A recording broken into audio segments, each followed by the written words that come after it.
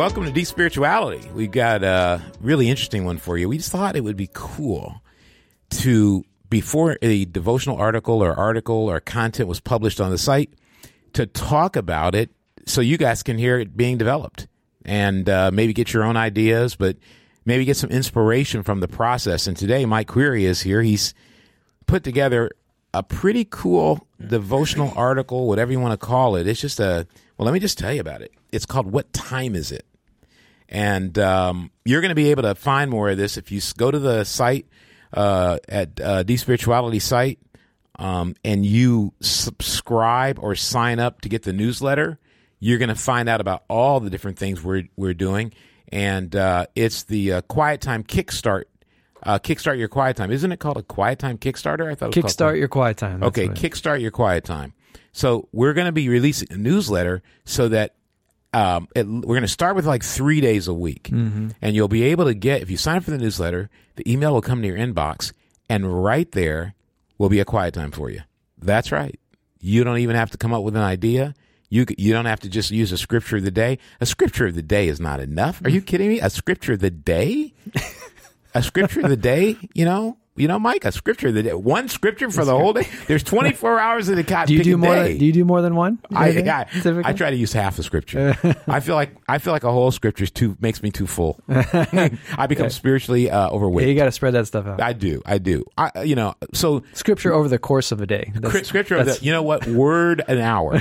I can only read 24 word scriptures are my max because I have one word for each hour. Sometimes it's going to take me another 10 years to get through the book of Titus. But seriously, I've been talking to the team here, and it is just difficult. If you're working a job that forces you maybe to be at work at 6 or 5 in the morning, and then you're tired, you're struggling because you had to be up at night with your newborn, or maybe someone was sick, or you had to finish your taxes since, the taxes had to be gotten ready, whatever may be the case. It's hard to wake up in the morning and figure out, hey, what do I do? What do I look at in the Bible? What do I pray about? And so one of our new goals is to kickstart your quiet time, to give you a quiet time that you can just open up your email. You may be sitting in your car going, man, I can't believe I woke up late. I want to set my mind spiritually. Bam, you open up your email, right there is Kickstart Your Quiet Time, and it's just going to roll it out for you. Seriously, once you're done, you're done. You did it. You got it. You're ready to go. Now, am I saying that's enough? There's some people criticizing me right now and saying, I can't believe you're going to let people only do a quick quiet time off an email. You know what? A quick quiet time off an email is better than no quiet time at all. And if you're listening and your first time listening to us, a quiet times where you read and pray in the morning. When I was trying to get myself in shape, I couldn't even do 5 push-ups in a row. I was like, that's going to be tough. And, I was looking at all these sports groups, and they're like, oh, you got to do this many and that many. I said, I'm going to just start with like 5. And if I can get to 5, I'm really happy. And before I knew it, I was like going over 100 in one workout. So I think it isn't like this is the end of your spiritual life. But if you kickstart that quiet time, and you can take these and you can do part of it on a Monday, and then part of it on a Tuesday, then the next one will be in on a Wednesday, and you can use that too on a Thursday. And remember, repetition can help you get things down. Don't let someone judge you. If you're getting it done, you're getting it done. You should congratulate yourself. Maybe we'll start handing out stars, putting stars out there for people. You get a 3-star, a 4-star. Gold stars. You can move into the master thing, the Yoda stage, based on your quiet time. Anyway, unlock new quiet times. Unlock new quiet times. There you go. You can unlock new quiet times. Anyway, I just want to encourage you. Kickstart Your Quiet Time is going to be coming to your inbox if you go to the site. Is it deepspirituality.net? Yep. Yeah, that's right. So www.deepspirituality.net. And you can kickstart your quiet time by subscribing to our newsletter, to the site. And you know what? There's a rumor out there, Mike. There's a rumor out there, Nathan. Did you hear it? That's what Tiger Woods was doing before he won the Masters. That's right. That's what caused the great comeback. That Tiger went to kickstart his quiet time, and bam, he won the Masters. We gave him the beta. In fact, I heard the whole Brooklyn Nets team that beat Philly They went to the Kickstart Your Quiet Time thing. I'm telling you, it really happened. Wow. Kenny Atkinson, he's on it. Hey, I'm just trying to tell people these things are powerful. These were the beta testers. The Brooklyn Nets and Tiger were the beta testers, but now it's open to everybody. So we got Mike Query here. What time is it? Hope you're having a good day. I hope you're feeling okay. You feeling all right out there? Hope you're doing well. And what time is it? Now, Mike, I was reading it, and the title of your piece, your work, your article is "What Time Is It? How to Overcome Doubt, Fear, and Crippling Religiosity." And I just want to read a part I enjoyed, the introduction. How do you become personally inspired? I thought that was a really cool thing. It's easy to read the Bible, listen to a sermon or podcast, or watch a spiritual video, and generally agree with or appreciate the sentiment being communicated. We should live lives that make God happy and make the lives better of people we interact with every day. However, agreement with a concept doesn't always translate to personal inspiration. I speak from personal experience as a churchgoer for almost my entire life. I regularly feel burnout because of my insistence to try and do the right things without actually wanting to embrace God's plan for my life. I want to have my cake and eat it too. Salvation without having to give up what I want. I thought that was a really cool paragraph, a really great way to introduce an article. It sounds cooler when you narrate it. It didn't sound that cool in my head when I wrote it. It didn't sound that cool in your head? I'm like, well, it made me feel cool. Maybe that's why I read it that way. What were you thinking about? What were you trying to say? What were you trying to get across? I'm not saying it wasn't clear. I just want you to explain. Yeah, sure. What were you thinking? Well, all right, so the backstory, I guess. So, prior to, we had talked about some ideas for different Bible study devotionals we wanted to put out there and came up with some high-level topics. And I took this one on, and it was going to be called What Time Is It? And there was a big picture kind of goal or message that we wanted to talk about, which was, and we'll talk about it more in a second, but essentially, God determines the times and places of things, and he has big plans for your life, and he's, it's about understanding where you live and what's going on in the world around you. Right.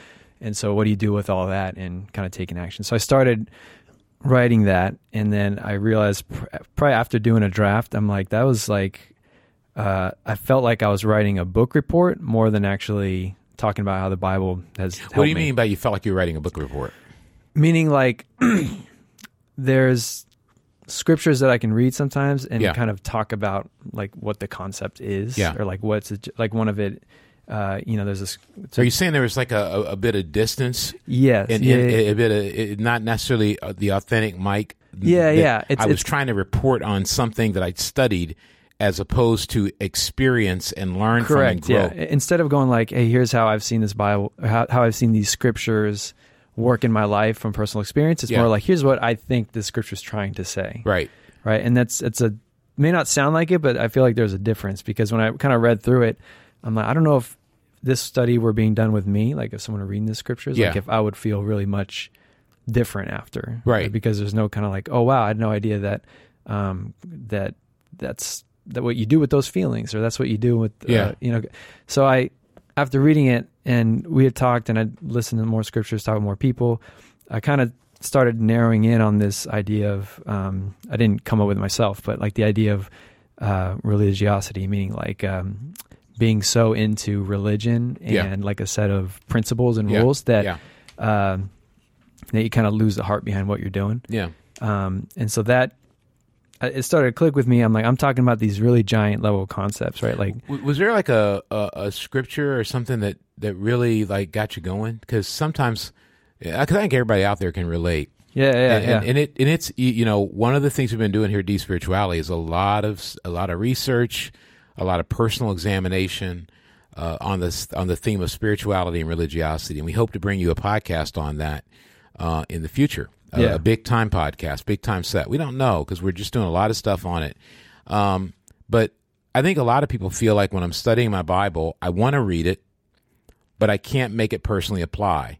And then what happens, it seems like, and you're talking about this, is we end up studying and going, okay, where was the cultural location? What's the original language say? Right. And I'm not saying we shouldn't do that, But in the mix of doing that, we end up having a book report quiet time, to use your terminology. We now know we now have a lot more knowledge. It's kind of like a person who reads a book about working out. Right. And they know all the things, oh, you ought to do this exercise, you ought to do that, but they never exercise. Right. And I think one of the things about getting past that book report stage is reading your article. It seemed like you started to talk about your own struggle and the messiness of the journey of trying to grow spiritually. So was there a scripture that just kind of helped you get there? Yeah, I think what clicked, I started reading Exodus and reading about Moses. Okay. And I like Moses because... I'm never going to be a Moses because he was the most humble man on earth. But like, you never know. Yeah, one day.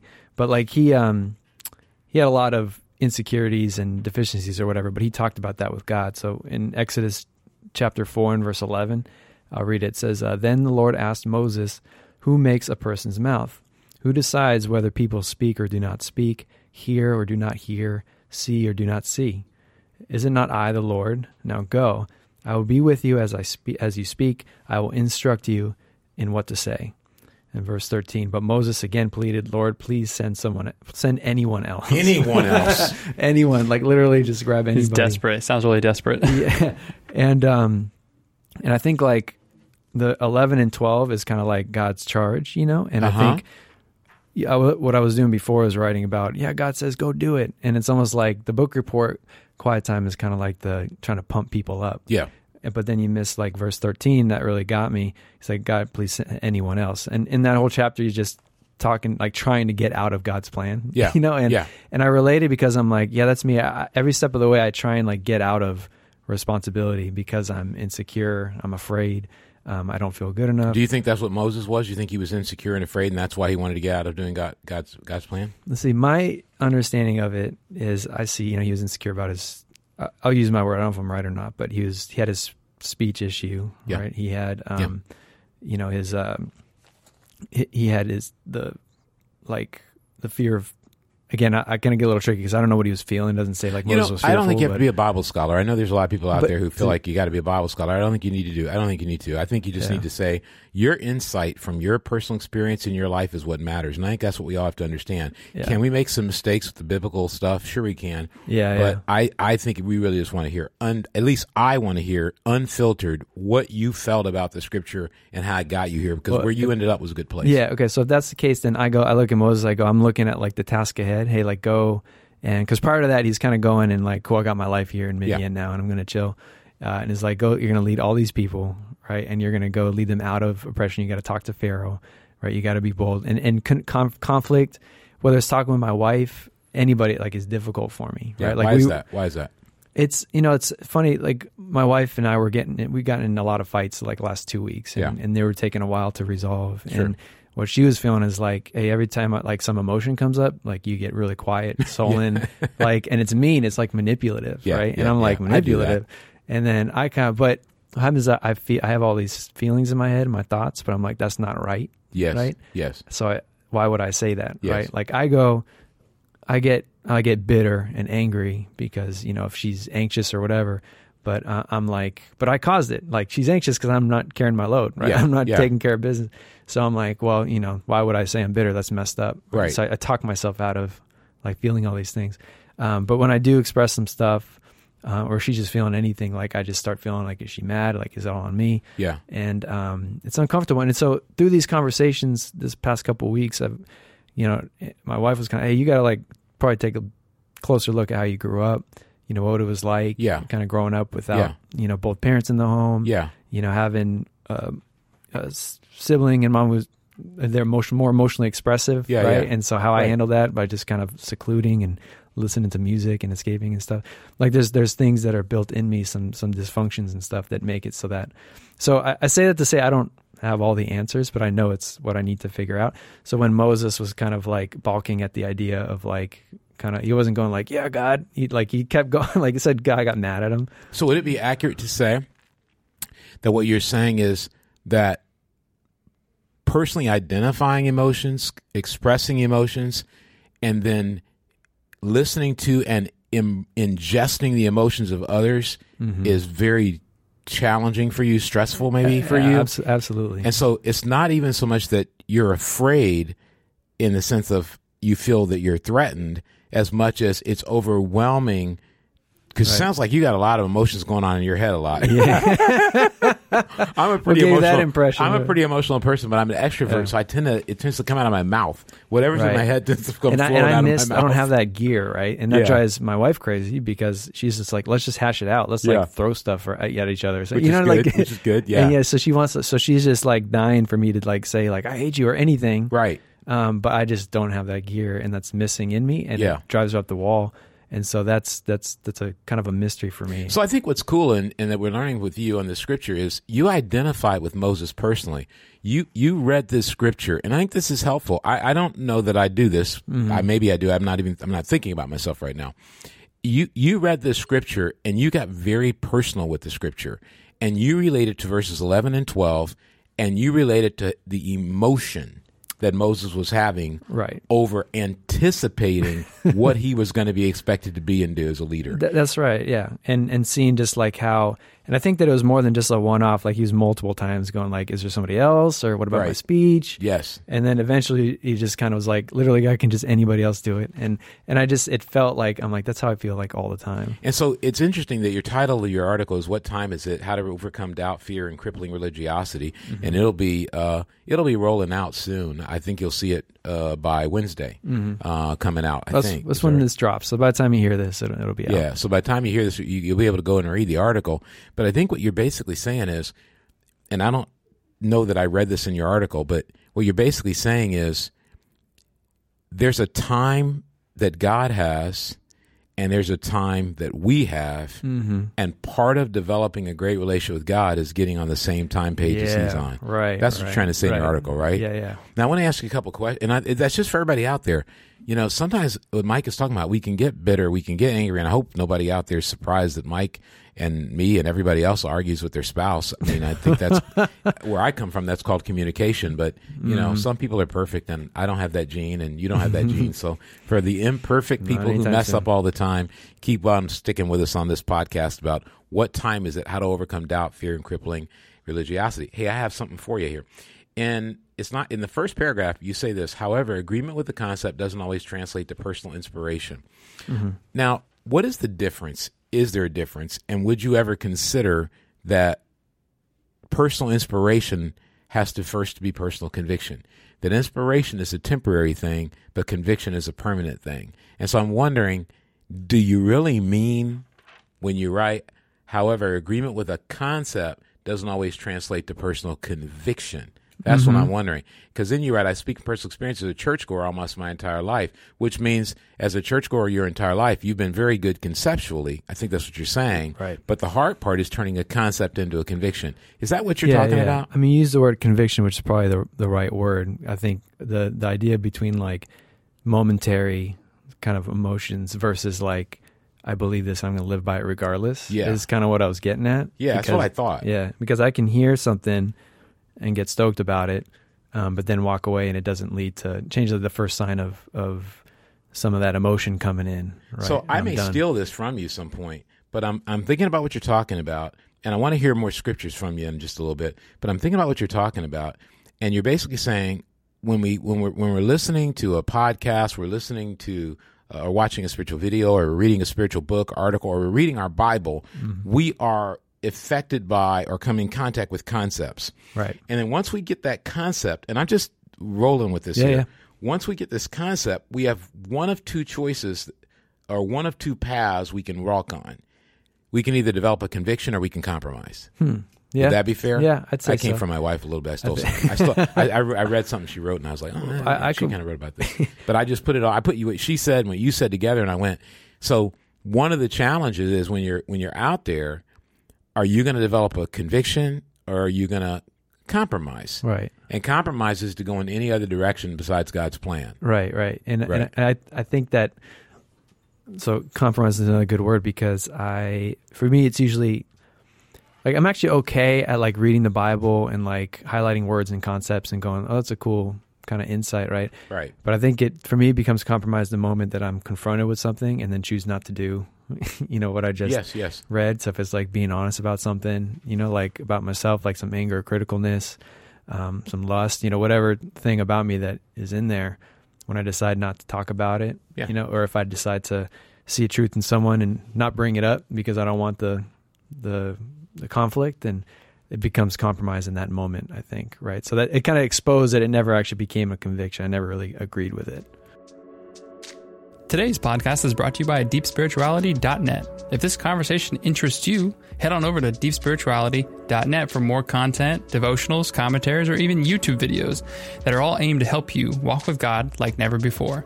While you're there, make sure to sign up for the newsletter, and you'll be able to experience our new campaign, Kickstart Your Quiet Time. A personalized morning devotional right in your inbox every Monday, Wednesday, and Friday. So make sure to head on over to deepspirituality.net. Now, back to the show. So you also write a pretty cool sentence where you say, without an emotional connection to how God is moving, the Christian life can feel monotonous or burdensome, leading us to settle for religiosity as a coping mechanism. Now, I've done a lot of work on religiosity, a lot. I never, ever, and I'm probably going to steal this from you too, I never, ever thought of religiosity as a coping mechanism, primarily because I grew up not being religious, not being interested, and that is the coolest insight I've ever heard in my life, I think, or at least for today. I hear stuff every day. Insight of the day. Yeah, it's the insight of the day. But how did you come up with that thought? Well, you got to be religious to come up with the religious thought. Okay. No, okay. It's so to me, like there's like a comfort I can find. It's like a false sense of security, but like if I like go to church every week, right? If I do kind of like X amount of spiritual conversations with people, if I do these things, it makes me feel like I can tell myself I'm a good person. I can tell myself I'm probably okay, right? Yes. I can look at see my deficiencies and going, well, I'm going to church though, right? So there's kind of like, I rely on that stuff too much, right? And it becomes kind of my source of truth. Like this is what I know is this is how I know if I'm valid or if I'm a good person, right? So I kind of just end up relying on that because I'm so like afraid of dealing with like the real heart stuff. I'm like, I have to rush. I need to win somewhere, I guess is what I can generally feel, right? And when I don't feel like I'm getting wins at home, meaning like, okay, I'm obviously not doing a good job meeting my wife's emotional and spiritual needs, right? She's dissatisfied. Like I'm not really close to a lot of people. I don't feel effective at my job. Like there's a lot of areas I can fall short in. So I have as I'm thinking about it, what I've noticed, again, I didn't grow up in church, and I think there's a part of me that is, I guess when I was first a Christian and for a long time as a Christian, and probably even now, people say they say you're a worldly person, meaning that's how they get worldly, prideful, etc. And I would say I'm as comfortable in a church service as I am in the world in any environment. Like I don't feel any stress at all being in the world, like none, zero, zilch. Yeah. And that's because I spent a lot of time there, and my mind was shaped by many things that are secular and science oriented and all that. And so what I'm wondering in my mind is it possible that sometimes as Christians, when we're nervous and anxious in the world, we can go to our religiosity as a coping mechanism and become insular and separate from the world. And so instead of building relationships with people of all stripes and everything, we can retreat into our own insular environment, only talk to the people we know from church on Facebook, only interact with people socially that are kind of church people. And I don't mean to make that sound like you don't want to be around other people, but that you're not as comfortable. Because what happens is your religiosity, your being religious, becomes a way to handle the stress of life. Yeah. I'd say so, and that's exactly right, and that's the coping mechanism part, right? It's like in job, marriage, I think for sure, like at home, like a lot of stuff gets exposed, like the most, and then so you end up feeling like, okay, church is now, or whatever sort of Christian type situation you're in, this becomes like the place where I can sort of see the idea of myself that I have come to life, right? Where I'm like the guy I'm the leader, I'm the guy with my opinions matter, or whatever. And there's so many different ways to manifest that, right? Like oh, I'm going to be the guy. Like I do music and stuff at church, right? So it's Yeah. like, I'm going to make, that's going to be my, I'm Yeah. going to get a win Yeah. there.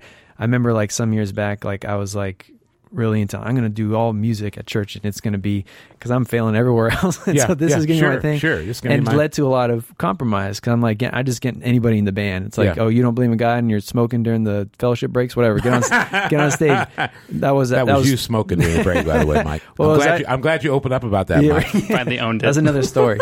Those Monte Cristo cigars you were smoking. Right. And that was a true story too. Like I had people on stage doing that stuff at Yeah. church because I was so desperate. Like I need good music, because if I don't have that, Yeah. what am I? Right. Yeah. And there's so many different things like that.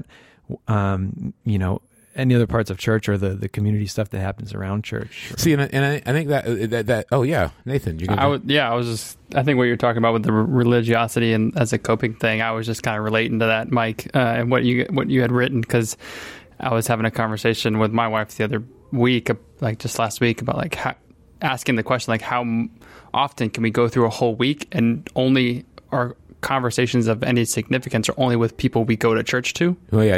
We Yeah, know. yeah. We actually have no other conversation that is like of any depth with anybody outside of our little sphere of bubble. Right, You know. right. I was like, that's really weird. Yeah. Like we, because I grew up going to church my whole life, so I definitely go to I see it more as like checking the boxes off in my head so I can feel good about myself. Yeah. And I think the somewhat of the genesis of this like kickstart your quiet time thing that you were talking about in the beginning is because we can wake up in the morning, read our Bible and pray, so we feel good about ourselves, but we never actually had any interaction with God. Yeah. You know? Yeah. And like I realized I would feel so much better about myself and so much better about my day if I just do the checkbox of like read, pray.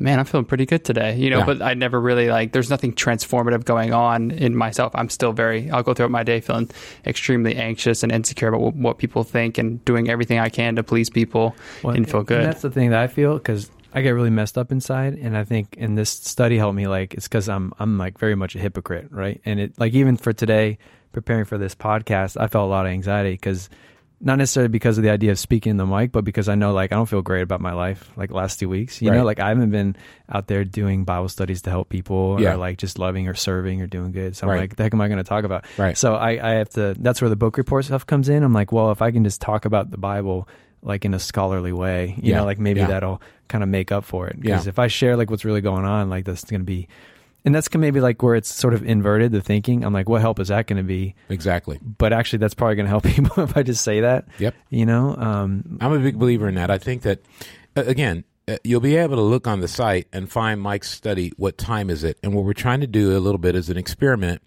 of having a podcast about the articles, how they're being created, why they're being created.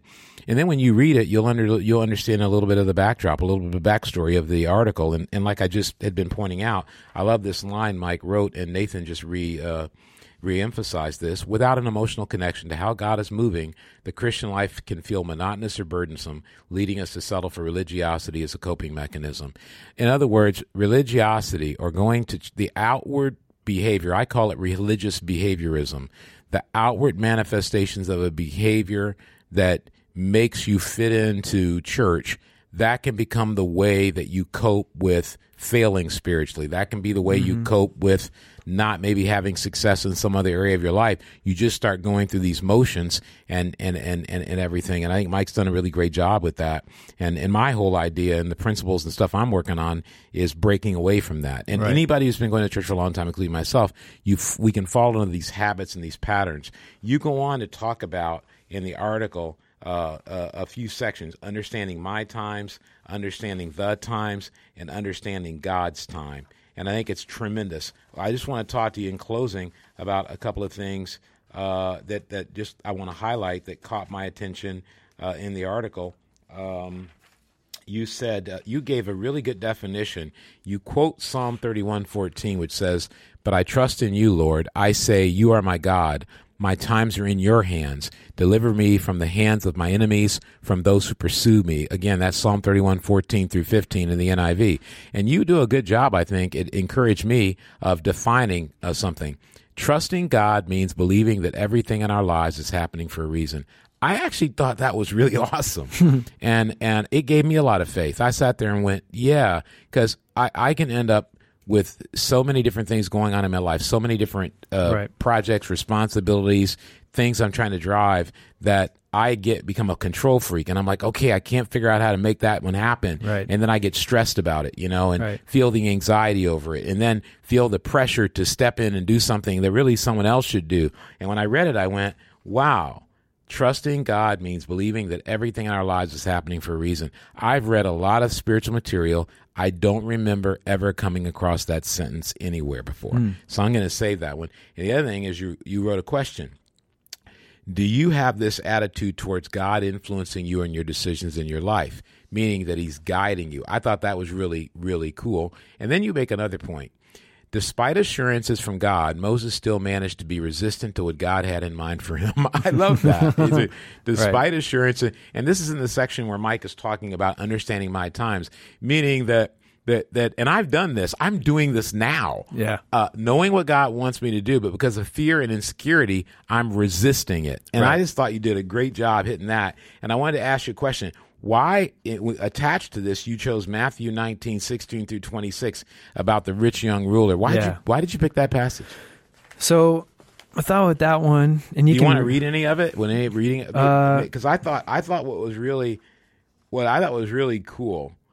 Well, do you want to read? Does any of it mean a lot to you that you'd like to share with everybody? Yeah, I probably just I can read an excerpt from it. I mean, I would encourage whoever's listening to read the whole section, Matthew 19. Verse 16-26. But essentially, I'll just start at 16 and then go through 20. He says, "Now a man came up to Jesus and asked, 'Teacher, what good thing must I do to inherit eternal life?' 'Why do you ask me about what is good?' Jesus replied. 'There is only one who is good. If you want to enter life, obey the commandments.' 'Which ones?' the man inquired. Jesus replied, 'Do not murder, do not commit adultery, do not steal, do not give false testimony. Honor your father and mother, and love your neighbor as yourself.'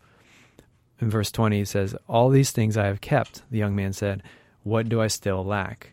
And then actually, I might as well just read this last two verses. Jesus answered, 'If you want to be perfect, go sell your possessions and give to the poor, and you will have treasure in heaven. Then come follow me.' When the young man heard this, he went away sad because he had great wealth." And I think the reason I chose it, he was so had this checklist approach to life, just give me the things that if I just do these, I know that I'm going to be okay. Right. And end of the day, I think everybody wants to be happy and know that, they're going to be okay and right with God and stuff like that. But he didn't have anything in him that was hey, how do I know if I'm close to my friends, or how do I know if I'm living a life that's impacting people for the good? His question was I've done all the things. Is there anything else? And it put Jesus in a spot where he's because I can do that to people, make them, try to make them God or something. Or Jesus was God, I guess, in this case. But I can make people just go, hey, just I put it on you. Hey, tell me what I need to do. And if you don't tell me, then it's your fault that my life's not turning out right. So you think, do you think that when he was listing out, I like what you said about the checklist. What did you call it? Checklist? Like a checklist approach to life. Checklist approach to life. I like that. So you think that's what he was doing? He was leaving a checklist approach to life in order to be able to get the sense that, all right, I want to do these things so I can be happy, and I want to do these things so I know that I'm right with God. Yeah, that's my impression, because he grew up religious, and it's not, I don't even want to be down on you don't control where you're born into, right? So he grew up religious and probably trying to do good stuff, but it seemed to me in that he kind of missed the point of it, because his goal wasn't to get close to God. That wasn't his ultimate goal, because Jesus knew the one thing that's all right, well, throw this at you, and then it kind of messed up his whole world. Well, most people think it's about money. Yeah, I didn't even really think about money specifically. Yeah, you're saying, in your view, as you read it, you're going, I don't think it's about money. Yeah. What do you think it's about? I think it's about how we all have something in us. Well, the two things. One is what I mentioned earlier, which is, we just want to get things done so we can, have a list of things that I can do so I can just be done with it and not have to actually, commit myself or get my whole heart into it. Okay. But also I think that we all have something in us that we don't want to let go, that we sort of hold on to for security. So he was, If I was rich, I'd probably feel pretty good about that, and I would want to stay rich. If you get rich, could you lend me some money though? I'd like that. Yeah, we'll Low see. interest rate, like 0. But then he probably got a lot of his security out of that, like his identity. Like he's like, yeah, I'm this you know, guy. and I appreciate what you said about you want to get down on the guy. I mean, I think that people appear in the Bible that are there to help us understand ourselves as they're understanding themselves. Right. And he went away sad. We don't know what eventually happened to him. For all we know, he was at Acts 2 and was one of the first people to become a Christian. We don't know. What we do know is that you are correct. There was something lacking in his life. You read in the passage. I want to find this again. Verse 21. Jesus answered, "If you want to be perfect, go sell your possessions and give to the poor, and you'll have treasure in heaven. Then come follow me."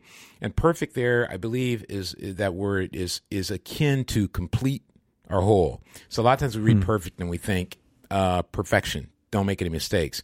But what he's saying is you don't have a whole life yet. You got a half life. You got a partial life. And I think sometimes what happens when we do checklists, it's because we're trying to get it done, Right. and we don't know the goal. Right. Like I know for me, for a long time as a Christian, and I still have areas of my life like this, I didn't know what the goal was. I became a Christian, and I was trying to go, okay, how do I not sin? How do I not blow it? I mean, that was my main thing, because I was like coming straight out of the world, and most of the things the Bible said, I used to read to go figure out which one of them to choose. And I was like, oh, hey, this is a good list. I think I'll go do some of these.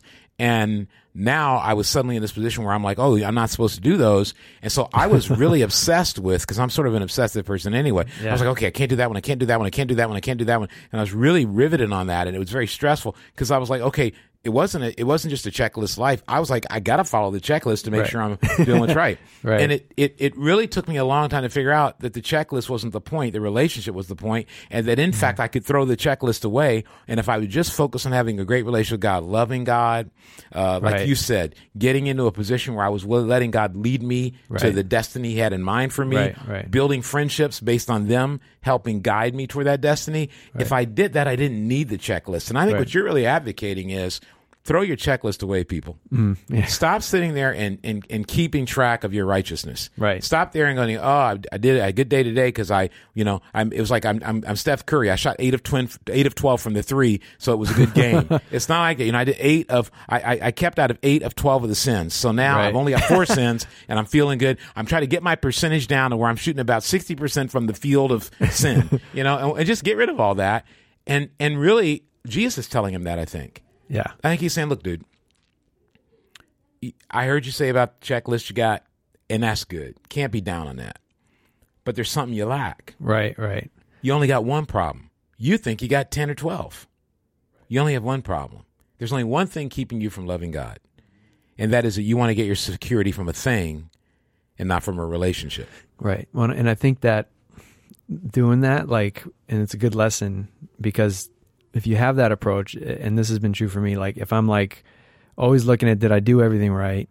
You're pretty much guaranteeing setting yourself up to get disappointed or get hurt or down. Absolutely. So when I got into a fight I had recently with my wife was, I came home and it was a normal day. The last night went well, and so I come home and she's like, hey, let's talk. I'm just getting in touch with some stuff.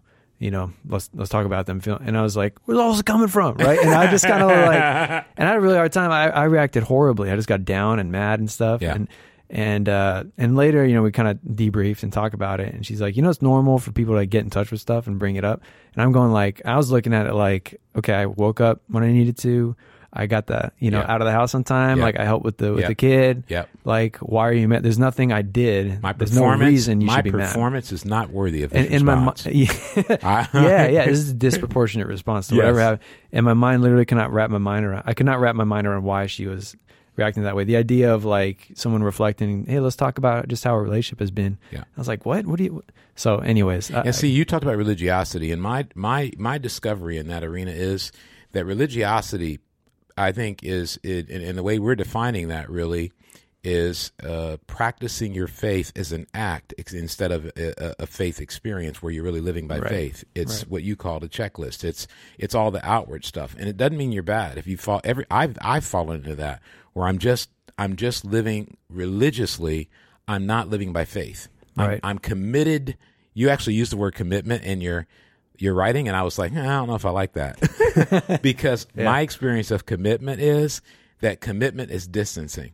I'm committed to being at the services. I'm committed to reading my Bible. I'm committed to praying. Right. You can be committed without having your heart in it. It's like when I played Little League football. I went to all the practices and I did all the stuff, but I hated it. And I agree with that, because, and I don't even remember how I used it in the context, but whatever you say is the sentiment I agree with. So whatever word I need to use, I'll clarify, because I do feel like I pride myself on my ability to, not miss stuff, or like be like the most committed kind of Christian guy. And then, I get down on people who aren't, right? Yes. And then it's a way to feel better about myself. Yeah. And you start, I hate to say, judging people by did they finish totally. the checklist? Yeah. Hey, you got your checklist? What's your checklist? So what I've been writing about, it's not on the site. You can't get it yet, but I'll tell you here, is that religiosity operates at two extremes: self-righteousness or self-condemnation.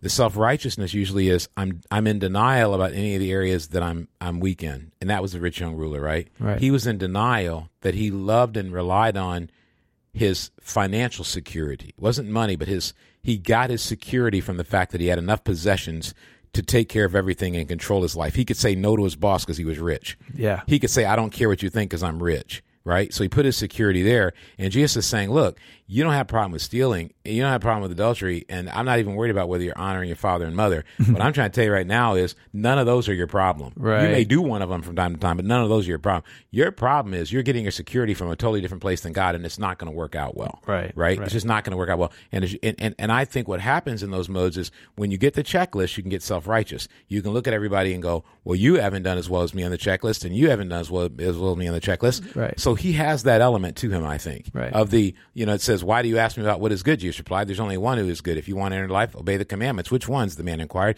Jesus replied, blah, blah, blah, blah. He lists them all out. And then the man says, all these I've kept. The young man said, what do I still lack? He basically was like, hey, I'm good. What are you talking about? I think you expect Jesus to go, dude, knock it out of the ballpark, man. You scored an A. You're good to go. In fact, you may be Jesus, and I may be a rich young ruler. I think he basically was putting his confidence in his checklist. He said, I got this checklist, man. I've done this and I've met people, and I've been that person who's, like you were talking about, gets really frustrated. What else do I have to do? I've done all the rules. Right. Why are you on my case about this? What I used to get mad. You need to be more loving, Russ. What do you mean? I've done all the rules. I mean, how much more loving can a guy do when he's following all these rules? I'm tired of following these rules. And so he does that. And then, so that's the self-righteousness. Then he goes to the other extreme. Jesus says, well, you have this problem here, and you're loving your security and treasure. Right. And then he goes to the other extreme, which is self-condemnation. Right. He gets depressed. Right. Walks and away. gets discouraged. Yep. And I think what we often don't look at is that being religious and focusing on your outward behavior inevitably will either make you self-righteous or it'll make you self-condemning. Because once you turn the eyes of self-righteousness with which we look at others on yourself, you'll never be free. You'll never feel forgiven. And I've been there where you no matter how good you're being, you can always find something wrong with yourself. Right. And what's nice about your article is that you do a really good job of expressing, I think, emotional honesty about how difficult it is to grow up in the culture of religion and the struggle to break away from the culture of religion to get to the faith of God. Right. And there's a whole big difference between culture of religion and faith in God. Right. And one of the things that that was in here is in verse 25 in the scripture. It says, when the disciples heard this, they were greatly astonished and asked, who then can be saved? Jesus looked at them and said, with man this is impossible. With God all things are possible. I think you pointed out earlier, there are things we're holding on to for our security that can absolutely displace God. Doesn't even mean they're bad. It was not bad that the guy had treasure. Right. Jesus was just saying, probably, you got way more than you need. Right. And it's getting in the way. Why don't you give some of that to poor people? Right. You'll have a little bit less and you'll be able to see me. Right. And the man freaked out because that was his security. Money is not all of our security. It could be our appearance. It could be our height. It could be where we went to college. It could be our intelligence level. Right. But whatever it is, it isn't necessarily bad. Right.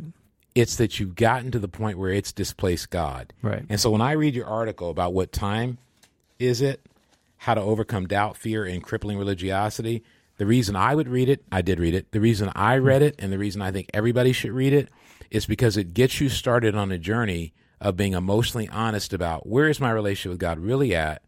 how much do I really understand God's plan for my life? And how much you talked about a lot about your marriage. How much am I talking to my wife, my friends, about what's really going on inside, and being willing to have that messiness of the struggle and the journey to get to a better relationship with God? Hopefully you'll check out our quiet time.